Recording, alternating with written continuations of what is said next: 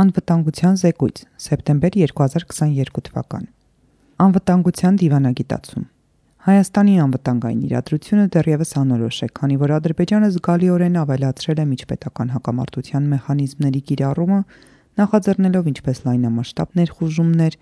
այնպես էլ աստիճանաբար դիմելով հիբրիդային պատերազմի, որի նպատակը հրադադարի ռեժիմի խախտումներն արդարացնելն է։ Ադրբեջանի վրա միջազգային ճնշում գործադրելու նպատակով Հայաստանն անցել է խիտ դիվանագիտական նախաձեռնողականության, ինչպես հանրային,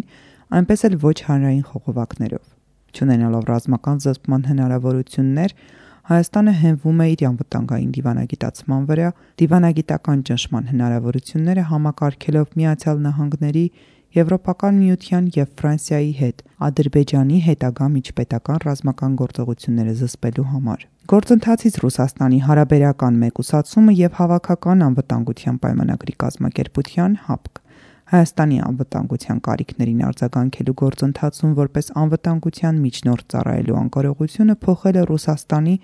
որպես անվտանգային դաշնակցի ընկալումը Հայաստանում։ Ռուսաստանի գլխավորած անվտանգային ճարտարապետությունը Հարավային Կովկասում բոլոր առումներով փլուզվել է,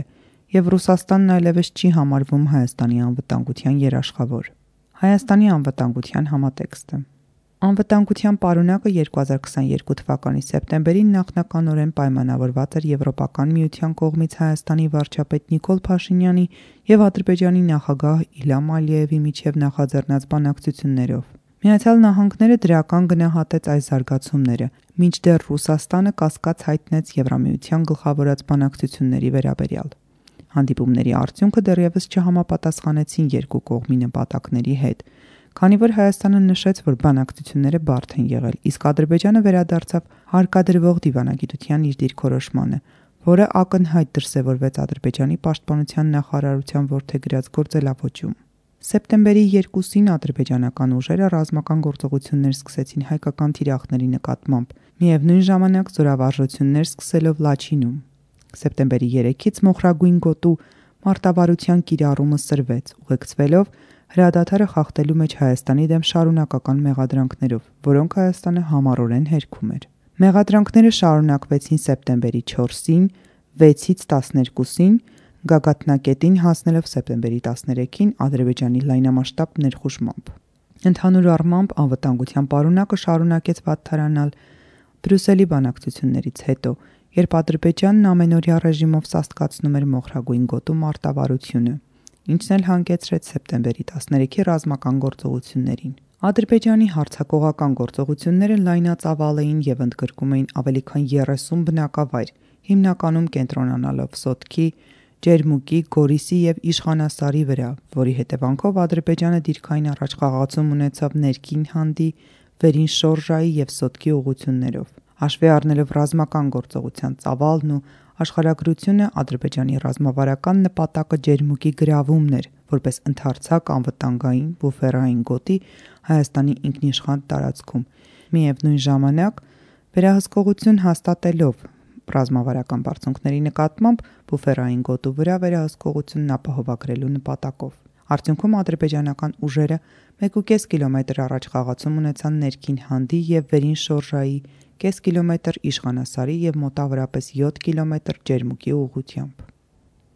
Քարտեզ։ Սեպտեմբերի 13-ից 14-ին Հայաստանի վրա Ադրբեջանի հարձակումները։ Հայաստանի անվտանգության ճարտարապետության կտրուկ վատթարացումը հանգեցրեց նրան, որ Երևանը գործի դրեց երկու մոտեցում՝ բուռն դիվանագիտական գործունեություն միջազգային գործընկերների հետ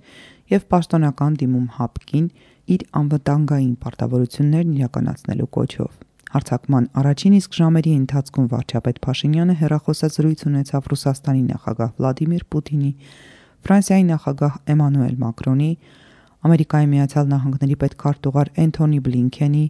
Եվրոպայի խորհրդի նախագահ Շարլ Միշելի և Իրանի նախագահ Իբրահիմ Ռայիսիի հետ։ Զուգահեռաբար արտաքին գործերի նախարար Միրզոյանը շփվում էր Եվրոպայի և Եվրասիայի հարցերով Ամերիկայի Միացյալ Նահանգների պետքարտուղարի տեղակալ Քերեն Դոնֆրիդի, Ռուսաստանի արտգործնախարար Սերգեյ Լավրովի, Կանադայի արտգործնախարար Մելանի Ջոլիի և Ֆրանսիայի արտգործնախարար Կատրին Կոլոննայի հետ։ Միաժամանակ հրավիրվեց ՀԱՊԿ անվտանգության ընդլայնված խորհրդի արտահերթ նիստ, որտեղ ՀԱՊԿ որոշում կայացրեց ուղարկել փաստահավաք առաքելություն, բայց ձեռնպահ մնաց թե ուժի կիրառումից,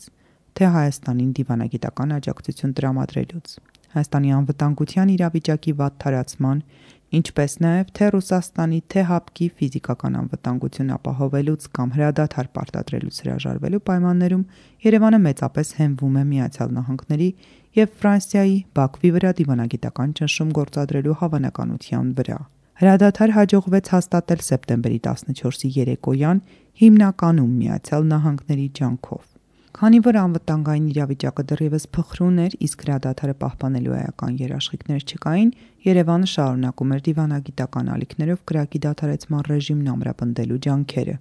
Վարչապետ Փաշինյանը դարձյալ հեռախոսազրույց է ունենում Ամերիկայի Միացյալ Նահանգների պետքարտուղար Բլինքենի, Ֆրանսիայի նախագահ Մակրոնի և Ռուսաստանի նախագահ Պուտինի հետ։ Ի լրումն դրա շարունակվում էր շփումը Հայաստանի պաշտպանության նախարարության և Ամերիկայի պաշտպանության դեպարտամենտի միջև։ Պաշտպանության նախարար Սուրեն Պապիկյանը հեռախոսազրույցներ ունեցավ ԱՄՆ պաշտպանության քարտուղարի քաղաքականության հարցերով տեղակալ Քոլին Քահլի հետ։ Մինչ ֆիզիկական անվտանգության երաշխիքների բացակայությունը դանդաղ լրացվում էր դիվանագիտական աջակցությամբ, ավելի լայն պարունակում երկու կարևոր իրադարձություն նպաստեց Հայաստանի անվտանգային իրավիճակի հարաբերական ամրապնդմանը։ ԱՄՆ ներկայացուցիչների տան խոսնակ Նենսի Փելոսիի այցը և Ֆրանսիայի նախաձեռնությամբ Ադրբեջանի ագրեսիայի քննարկումը ՄԱԿ-ի անվտանգության խորհրդում։ Ընդհանուր առմամբ Հայաստանի ֆիզիկական անվտանգության վատ թարացման, Ռուսաստանի և ՀԱՊԿ-ի պայմանագրային պարտավորություններից լուռ հրաժարվելու պայմաններում Հայաստանի անվտանգության ճարտարապետության ամբողջականությունը հիմա կախված է ԱՄՆ-ի և Ֆրանսիայի հետ դիվանագիտական համակարգումից։ Խոսնակ Փելոսիի այցը, որը գնահատվեց որպես տարածաշրջանում ԱՄՆ քաղաքականության նշանակալի փոփոխություն և Հայաստանի ժողովրդավարության ու անվտանգության հանդեպ վստահության անվերապահքվ է, միաժամանակ դատապարտեց Ադրբեջանին Հայաստանի տարածք ներխուժելու համար։ Այս դիրքորոշումը հետագայում ամրապնդեց Հայաստանում ԱՄՆ դեսպանատունը, ինչպես նաև ԱՄՆ պետդեպարտամենտը։ Դիվանագիտական ակցիայի մյուս կողմում Ֆրանսիան Հայաստանի անվտանգային իրավիճակը ներկայացրեց ՄԱԿ-ի անվտանգության խորհրդում և հասավ ընդհանուր կոնսենսուսի, որը նպաստավոր էր Հայաստանի համար, քանի որ Հնդկաստանը, Նորվեգիան, Իռլանդիան, Ֆրանսիան և ԱՄՆ-ն աջակցություն ցուցաբերեցին Հայաստանին, իսկ Ռուսաստանն ու Չինաստանը չեզոքություն պահպանեցին։ Հայաստանի անվտանգության երկընտրանքի դիվանագիտացումն ամրապնդեց վարչապետ Փաշինյանի և պետքարտուղար Բլինքենի հանդիպումը ՄԱԿ-ի Գլխավոր ասամբլեայի 77-րդ նստաշրջանի ընթացքում, որին հաջորդեցին Շառլ Միշելի, ՄԱԿ-ի գլխավոր քարտուղար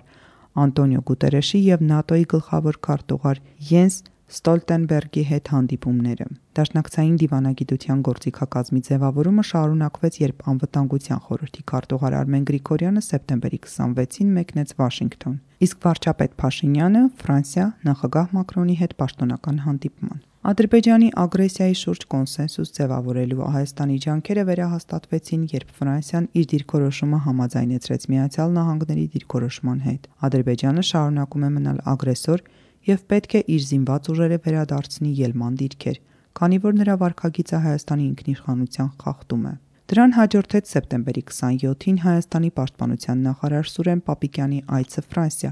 որտեղ Ֆրանսիայի պաշտպանության նախարար Սեբաստիեն Լեքորնյուն հաստատեց, որ ֆրանսիական ռազմական պատվիրակություն կժամանի Հայաստան անվտանգային իրավիճակն ուսումնասիրելու նպատակով։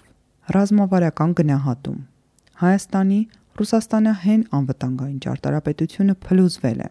Ռուսաստանն առաջվա պես իզորու չէ կատարել Հայաստանի նկատմամբ իր անվտանգային պարտավորությունները թե երկու պետությունների միջև 1997-ի երկկողմ պայմանագրի, թե Ռուսաստանի գլխավորած ՀԱՊԿ-ի անվտանգության պայմանագրին Հայաստանի անդամակցության շրջանակներում։ 2020-ի նոյեմբերի 9-ի հրադադարի եռակողմ հայտարարությունից հետո Ադրբեջանի շարունակվող ներխուժումների և Հայաստանի տարածք ներկայիս ներխուժման պայմաններում Ռուսաստանի դիրքորոշումը բավական միանշանակ է։ Ադրբեջանի նախաձեռնած միջպետական ռազմական հակամարտություններին վերաբերող հարցերում Հայաստանի նկատմամբ Ռուսաստանի անվտանգային պարտավորությունները չեն գործում։ Ըստ էության, Ռուսաստանը հրաժարվել է Հայաստանի անվտանգության երաշխավորի իր պարտավորությունից։ Հայաստանի առաջ ծառացած խնդիրները 3-ն են։ Առաջին, նկատի ունենալով վերջին 3 տասնամյակում Հայաստանի անվտանգության ճարտարապետության կախվածությունը, Հայաստանի անվտանգային հայեցակարգի վերադասավորումը պահանջում է Ռուսաստանից կախվածության անցում ռազմավարական գործընկերների հետ զսպման հնարավորությունների ստեղծման։ Երկրորդ, զենքի գնումը խնդրահարույց է 2020-ի Արցախյան պատերազմից ի վեր, քանի որ Հայաստանը հայտնվել է ծանր կացության մեջ։ Վերջին 2 տարիներին Ռուսաստանը Հայաստանին զենք չի վաճառել, իսկ հապկին իր անդամակցության պատճառով Հայաստանը խնդիրների է բախվում համապատասխան երկրներից զենք ձեռք բերելու հարցում։ Արդյունքում կտրուկ ավելացել է ուժերի անհավասարությունը, քանի որ Ադրբեջանը շարունակել է զինվել, իսկ Հայաստանն ապարդյուն հույս է փայփայել, որ Ռուսաստանը կկատարի իր պարտավորությունները։ Երրորդ, Ռուսաստանի երաշխավորած անվտանգության ճարտարապետության փլուզումը նվազեցրել է Հայաստանի իր իսկ ֆիզիկական անվտանգության ապահովման հնարավորությունները, ինչը Երևանին ստիպում է զբաղվել իր անվտանգության դիվանագիտացմամբ, մինչև կլուծվեն զսպման և սպառազինության խնդիրները։ Այս անախորժ իրավիճակն էլ ավելի է բարդանում հիբրիդային պատերազմի ադրբեջանական մարտավարության շարունակությամբ և ուժգնացմամբ, քանի որ Ադրբեջանը մոխրագույն գոտու մարտավարությունից անցում է կատարում իրական ռազմական գործողությունների, օգտվելով Հայաստանի անվտանգային ճարտարապետության քայքայումից, ինչպես նաև ուժերի կառավարելի հավասարություն հաստատելու Հայաստանի անկարողությունից։ Ադրբեջանն ունի երկու նպատակ՝ օգտվել Ռուսաստանի որպես տարածաշրջանային հեգեմոնի թուլացումից և Հայաստանին պարտադրել զիջումներ, որոնք չիրականացան 2020-ի Արցախյան պատերազմի ընթացքում։ Առաջինը կոպիտ պատեհապաշտ վարքի դրսևորում է, իսկ երկրորդը մանրամասն մշակված ընդհանուր ռազմավարության շարունակություն։ Սակայն տվյալ պահին երկու նպատակները համընկել են։ Այս նպատակներին հասնելու համար Ադրբեջանն օգտագործում է 3 հիմնական մեթոդ՝ շեշտատում, սահմանապատում, բորդերիզացիա և Ռուսաստանի հետ փոխադարձության քաղաքականություն։ Սալյամիի մարտավարություն, շեշտատում։ Բաքվի ընդհանուր քաղաքականության կարևոր մեթոդը Սալյամիի շեշտատման մարտավարությունն է, որը կրկնվող, սահմանափակ և քիչ ծախսատար գործողություններով ստեղծում է կայացած իրողությունների շարք ազդեցության ոլորտի մեծացման նպատակով։ Ադրբեջանը Սալյամիի մարտավարություն կիրառում է կառավարելի անկայունություն ստեղծելու համար, այսինքն ստեղծում է անկայուն իրավիճակ, դիմում շեշտատման մարտավարության, ապա համաձայնում դադարեցնել կրակը որպես կայունացման ակտ։ Օգտագործելով տեղային բնույթի իր իսկ նախաձեռնած բռնության իրողությունը, որի նպատակը ցանկալի արդյունքին հասնելն է, Ադրբեջանը գործում է թե որպես ագրեսոր, թե խաղարարար։ Կառավարելի անկայունությունը շարունակվող Սալյամիի մարտավարության որպես ավելի ընդգրկուն ռազմավարության կայանալու շարժիչ ուժն է։ Շեշտատման գործողությունների կազմակերպման հիմնական գործիքակազմը սադրանքների մասին հայտարարություններն են, որոնք պայմաններ են ստեղծում ինչպես անկայունություն առաջացնելու, այնպես էլ արհեստականորեն ստեղծված ճգնաժամի պայմաններում ինքնապաշտպանության պատրվակը գործածելու համար։ Սա համահունչ է այն օրինաչափության հետ, երբ միջպետական ռազմական գործողությունների մեկնարկից առաջ ադրբեջանական կողմից սադրանքների մասին հաղորդումներն զգալիորեն ավելանում են։ Սահմանապատում, բորդերիզացիա։ Սահմանապատման տեխնիկայի միջոցով Ադրբեջանը կիրառում է ճկվող աշխարհագրության գաղափարը սողացող բռնակցման իր քաղաքականությունն արդարացնելու համար, քանի որ այն թույլ է տալիս, որ սահմանագծումն օգտագործվի որպես առավելություն ձեռք բերելու լծակ։ Ստեղծելով ենթադրյալ անհստակություն և մոխրագույն գոտու մարտավարության միջոցով ամրապնդելով այդ անհստակության գաղափարը, Ադրբեջանը գործնականում համադրում է սահմանապատումը բորդերիզացիան սողացող բռնակցման հետ։ Ըստ էության, եթե երկու պետությունների սահմանային հարցերում կա անհստակություն և որոշակի չէ, թե որտեղ է սկսվում դիմացինի տարածքային ինքնիշխանությունը, ապա ինչպես կարելի է մեղադրվել ներխուժման մեջ։ Գործի դնելով աշխարհագրական ճկուն մեխանիզմ,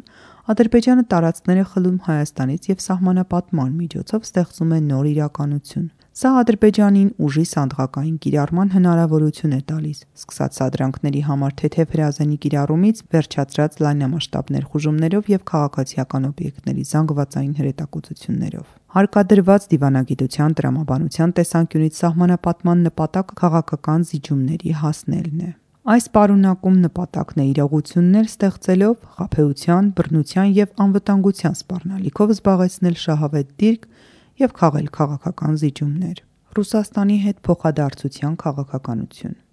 Բաքուն ձևակերպել է Ռուսաստանի հետ հստակ սահմանված փոխադարձության քաղաքականություն, որն Ադրբեջանին գործողությունների որոշակի ազատություն է տալիս Հայաստանի նկատմամբ իր ագրեսիայի մեջ, ընդ որում դրա բնութագիրը որոշվում է Ռուսաստանի համար փոխշահավետության սկզբունքով։ Ադրբեջանն այս պայմանավորվածություններն ամրագրել է փետրվարի 24-ին Ռուսաստանի կողմից Ուկրաինա ներխուժելուց առաջ ստորագրելով Մոսկվայի հռչակագիրը։ 43 կետից բաղկացած համաձայնագիրն անդրադառնում է բոլոր հարցերին՝ տարածաշրջանային եւ ռազմական քաղաքականությունից մինչեւ բանկային եւ էներգետիկ ոլորտում համագործակցություն, այդպիսով ամրապնդելով երկու պետությունների շահերի փոխհամաձայնությունը։ Ավելին, էներգետիկ համագործակցության ոլորտում ռուսական Լուկոյլ ընկերությունը ձեռք է բերել Շահ Դենիզ նախագծի 25% բաժնետոմսեր, այդպիսով դառնալով Աբշերոնյան թերակղզու ծանծաղուտների մշակման նախագծի անբաժանելի խաղացող Կասպից ծովի ադրբեջանական հատվածում։ Ոչ պակաս կարևոր հանգամանք է նաև, որ Ռուսաստանն ու Ադրբեջանն Իրանի հետ համատեղ ստորագրել են հյուսիս-հարավ տրանսպորտային միջանցքի զարգացման մասին համաձայնագիր, որը միտված է Ադրբեջանի տարածքով եւ դեպի Ռուսաստան տրանսպորտային եւ տարանցիկ խնդիրների լուծմանը։ Շահերի այս ռազմավարական եւ փոխադարձ համընկնումը սերտորեն կապված է Ադրբեջանի կողմից Հայաստանի ինքնիշխանության խախտման հարցում Ռուսաստանի ընդհանուր առմամբ զուսպ արձագանքի հետ։ Այս պարունակում Ռուսաստանն իր դաշնակցին աջակցելու փոխարեն ոչ միայն երկկողմանի խաղ է վարում, այլև փաստացի օգտագործում է Բաքվի հիմնական թեզերն ու միջպետական ռազմական գործողությունների արդարացումները։ Օրինակ, ամրապնդելով սահմանագծման պատումը, որպես Ադրբեջանի վարքագծի արդարացում, Ռուսաստանը խոսում է Ադրբեջանի, այլ ոչ թե իր դաշնակցի լեզվով։ Այսպիսով, եթե Հայաստանի դիմումները Ռուսաստանին հիմնված են ինքնիշխան տարածքի նկատմամբ բռնությունների փաստի վրա, ապա Ռուսաստանի արձագանքը համաձայնեցված է Ադրբեջանի այն փաստարկի հետ, որ ինքնիշխանությունը չի խախտվել, քանի որ սահմանները հստակեցված չեն։ Ադրբեջանի թեզը նույնպես բարձրաձայնվել է ՀԱՊԿ-ի շրջանակներում։ Սահմանների խախտումը չի կարող քննարկման առարկա դառնալ, եթե սահմանագծում չի իրականացվել։ Սալյամիի մարտավարությունն ու սահմանապատումը միասին ընդլայնում են հարկադրված դիվանագիտության Ադրբեջանի հնարավորությունները, միևնույն ժամանակ նաև ստեղծելով նոր իրողություններ, որոնք ավելացնում են Հայաստանի վրա նրա ճնշման լծակները։ Ի լրում են Հայաստանի առաջ ծանրացած անվտանգային երկընտրանքի, Ռուսաստանը լուռ համաձայնություն է տալիս Ադրբեջանի նեղ շահերին, քանի որ Ռուսաստանի կողմից Հայաստանի նկատմամբ իր անվտանգային պարտավորությունների կատարման հանդեպ անփույթ վերաբերմունքը զերծ է պահում Ադրբեջանին տարածաշրջանային հեգեմոնի ճնշումներից։ Ադրբեջանն օգտվում է Թուրքիայի աներկբա աջակցությունից եւ Ռուսաստանի լուռ համաձայնությունից, այդպիսով Բաքվին թույլ տալով առավելագույնի հասցնել Հայաստանի հարցում իր առանց այդ էլ առավելապաշտական նկրտումները։ Ելնելով անվտանգության այսպիսի փոխդասավորություններից, Հայաստանի միակ այլընտրանքը մնում է դիմել դիվանագիտությանը որպես ժամանակավոր դադար եւ միևնույն ժամանակ ընդունել այն փաստը, որ անվտանգության իր միակ երաշխավորը մենակ է թողել իրեն։ Երևանի տեսանկյունից սա պահանջում է կտրուկ անցում դեպի Միացյալ Նահանգներ եւ Ֆրանսիա, հույս ունենալով, որ առաջինը կապահովի բավարար չափով քաղաքական կապիտալ, իսկ երկրորդը գուցե ծառայի որպես անվտանգության ոլորտի հավանական գործընկեր, ոչ հրաշխավոր եւ զենքի մատակարար։ Համակարգի վերլուծություն։ Ռուսաստանի հովանավորած Հայաստանի անվտանգային ճարտարապետության փլուզումը եւ հարավային Կովկասում ուժերի վերադասավորությունն ուղեկցվել է լուրջ համակարգային ու կառուցվածքային զարգացումներով։ Համակարգային մակարդակում Ռուսաստանի գերտերական ազդեցությունը նվազել է։ Թուրքիայի ներգրավվածությունը դարձել է անուղղակի։ Իրանի դիրքորոշումը կախված է կարմիր գծերից, իսկ Միացյալ Նահանգների մասնակցությունը սահմանվում է Ռուսաստանի թուլացման պատճառով ստեղծված նոր հնարավորությամբ։ Թեև Ֆրանսիան չի դարձել տարածաշրջանային խաղացող, այնուամենայնիվ ընդմիջարկել է Հայաստանին տրամադրելով դիվանագիտական աջակցություն լրացնելով Ռուսաստանի անտարբերության հետևանքով առաջացած մեծ բացը։ Հիմնարար համակարգային գործոնները, որոնցով բացատրվում է Հայաստանի անվտանգային վիճակը, հիմնականում կախված են երկու գործոնից՝ Ռուսաստանի հրաժարականը երաշխավորի իր դերից եւ իշխանության վակուումը լրացնելու Ամերիկայի որոշումը։ Եթե Ուկրաինայի պատերազմը համարվում է արտածին գործոն, որը համակարգային հետևանքներ է ունենում հարավային Կովկասում, ապա տարածաշրջանում Ռուսաստանի անվտանգային քաղաքականության աղճատումը լավագույնս կարելի է հասկանալ, եթե ուսումնասիրենք առանցքային զսպման քաղաքականության քայքայումը։ Հղում կատարելով Թիմոթի Քրոուֆորդի կոնցեպտուալ մոդելին, Այս սկզբունքն ընդգծում է, որ տարածաշրջանային գերտերությունը չի անցնում երկու հակամարտող պետություններից որևէ մեկի կողմը, այլ շահագրգռված է պատերազմի կանխարգելմամբ։ Այսպիսով, տարածաշրջանային գերտերությունը պտտվում է պատերազմող պետությունների շուրջ, նրանցից յուրաքանչյուրին թույլ չտալով ռազմական գործողություններ սկսել։ Ռուսաստանի առանցքային զսպումը սահմանվում էր հնարավոր ռազմական արդյունքների վրա ազդելու նրա կարողությամբ, ինչը երկու պետություններին էլ հետ էր պահում միմյանց դեմ ոտնձգություններից։ Սա, որպես զսպման ռազմավարություն, ազդում էր երկու դերակատարների վրա, քանի որ Ռուսաստանը կամ չեզոքություն էր պահպանում կամ աջակցում կողմերից մեկին։ Անկայունությունն ու անորոշությունը, որոնք պայմանավորված էին Ռուսաստանի չեզոք դիրքորոշմամբ և կողմերից մեկի սխալ պահվածքի պատճառով առանցքի փոփոխության անկանխատեսելիությունը, նվազեցնում էր լայնամասշտաբ պատերազմի հավանականությունը։ 2029 Ադրբեջանի կողմից Արցախյան պատերազմի սանձահարումը քայքայեց Ռուսաստանի առանցքային զսպման քաղաքականությունը, մինչդեռ Ադրբեջանի հետ պատերազմական ռազմական գործողությունները, որոնց հաջորդեցին Ռուսաստանի անհաջողություններն Ուկրաինայում, հանգեցրին տարածաշրջանային քաղաքականության մասնատման։ Ի վիճակի չլինելով զսպել Ադրբեջանին և չցանկանալով շրջվել Հայաստանի կողմը, Ռուսաստանի առանցքային զսպման քաղաքականության քայքայումը հանգեցրեց Հայաստանի անվտանգության ճարտարապետության փլուզմանը, որը կախված էր Ռուսաստանից։ Երկու կողմերից յուրաքանչյուրին զինելու, դաշնակցային պարտավորությունները կատարելու կամ միջնորդությունը վերահսկելու Ռուսաստանի անկարողությունը նպաստել է տարածաշրջանային հեգեմոնի դերի թուլացմանը։ Ադրբեջանն ավելացրել էր իր ռազմական ծախսերը Ռուսաստանից անկախ, մինչդեռ Ռուսաստանը նախկինի պես անկարող է կատարել Հայաստանը բավարար չափով զինելու իր պարտավորությունը։ Չեզոքության և անհստակության գործոնն այս իմաստով զրոյացվել է, ու թեև դա իսկապես ավելացրել է անորոշությունը, Ռուսաստանն այլևս վստահելի լծակներ չունի Բաքվին զսպելու համար։ Բացի այդ, այլընտրանքային դաշինքի տարբերակները վերահսկելու կամ սահմանափակելու Ռուսաստանի հնարավորությունները նվազեցին,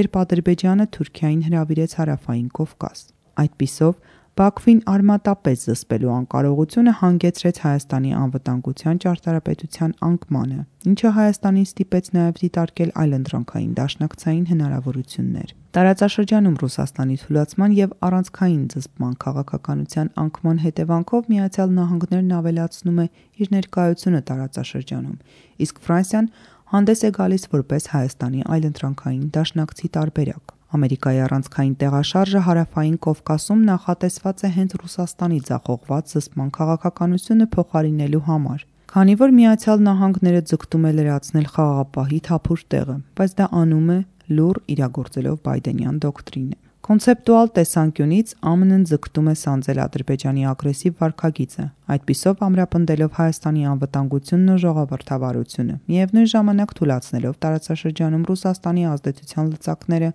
Հայաստանը հանելով Ռուսաստանի ուղեծրից։ ԱՄՆ-ն ձգտում է տարածաշրջանում ստեղծել ազդեցության ժողովրդավարական ոլորտ,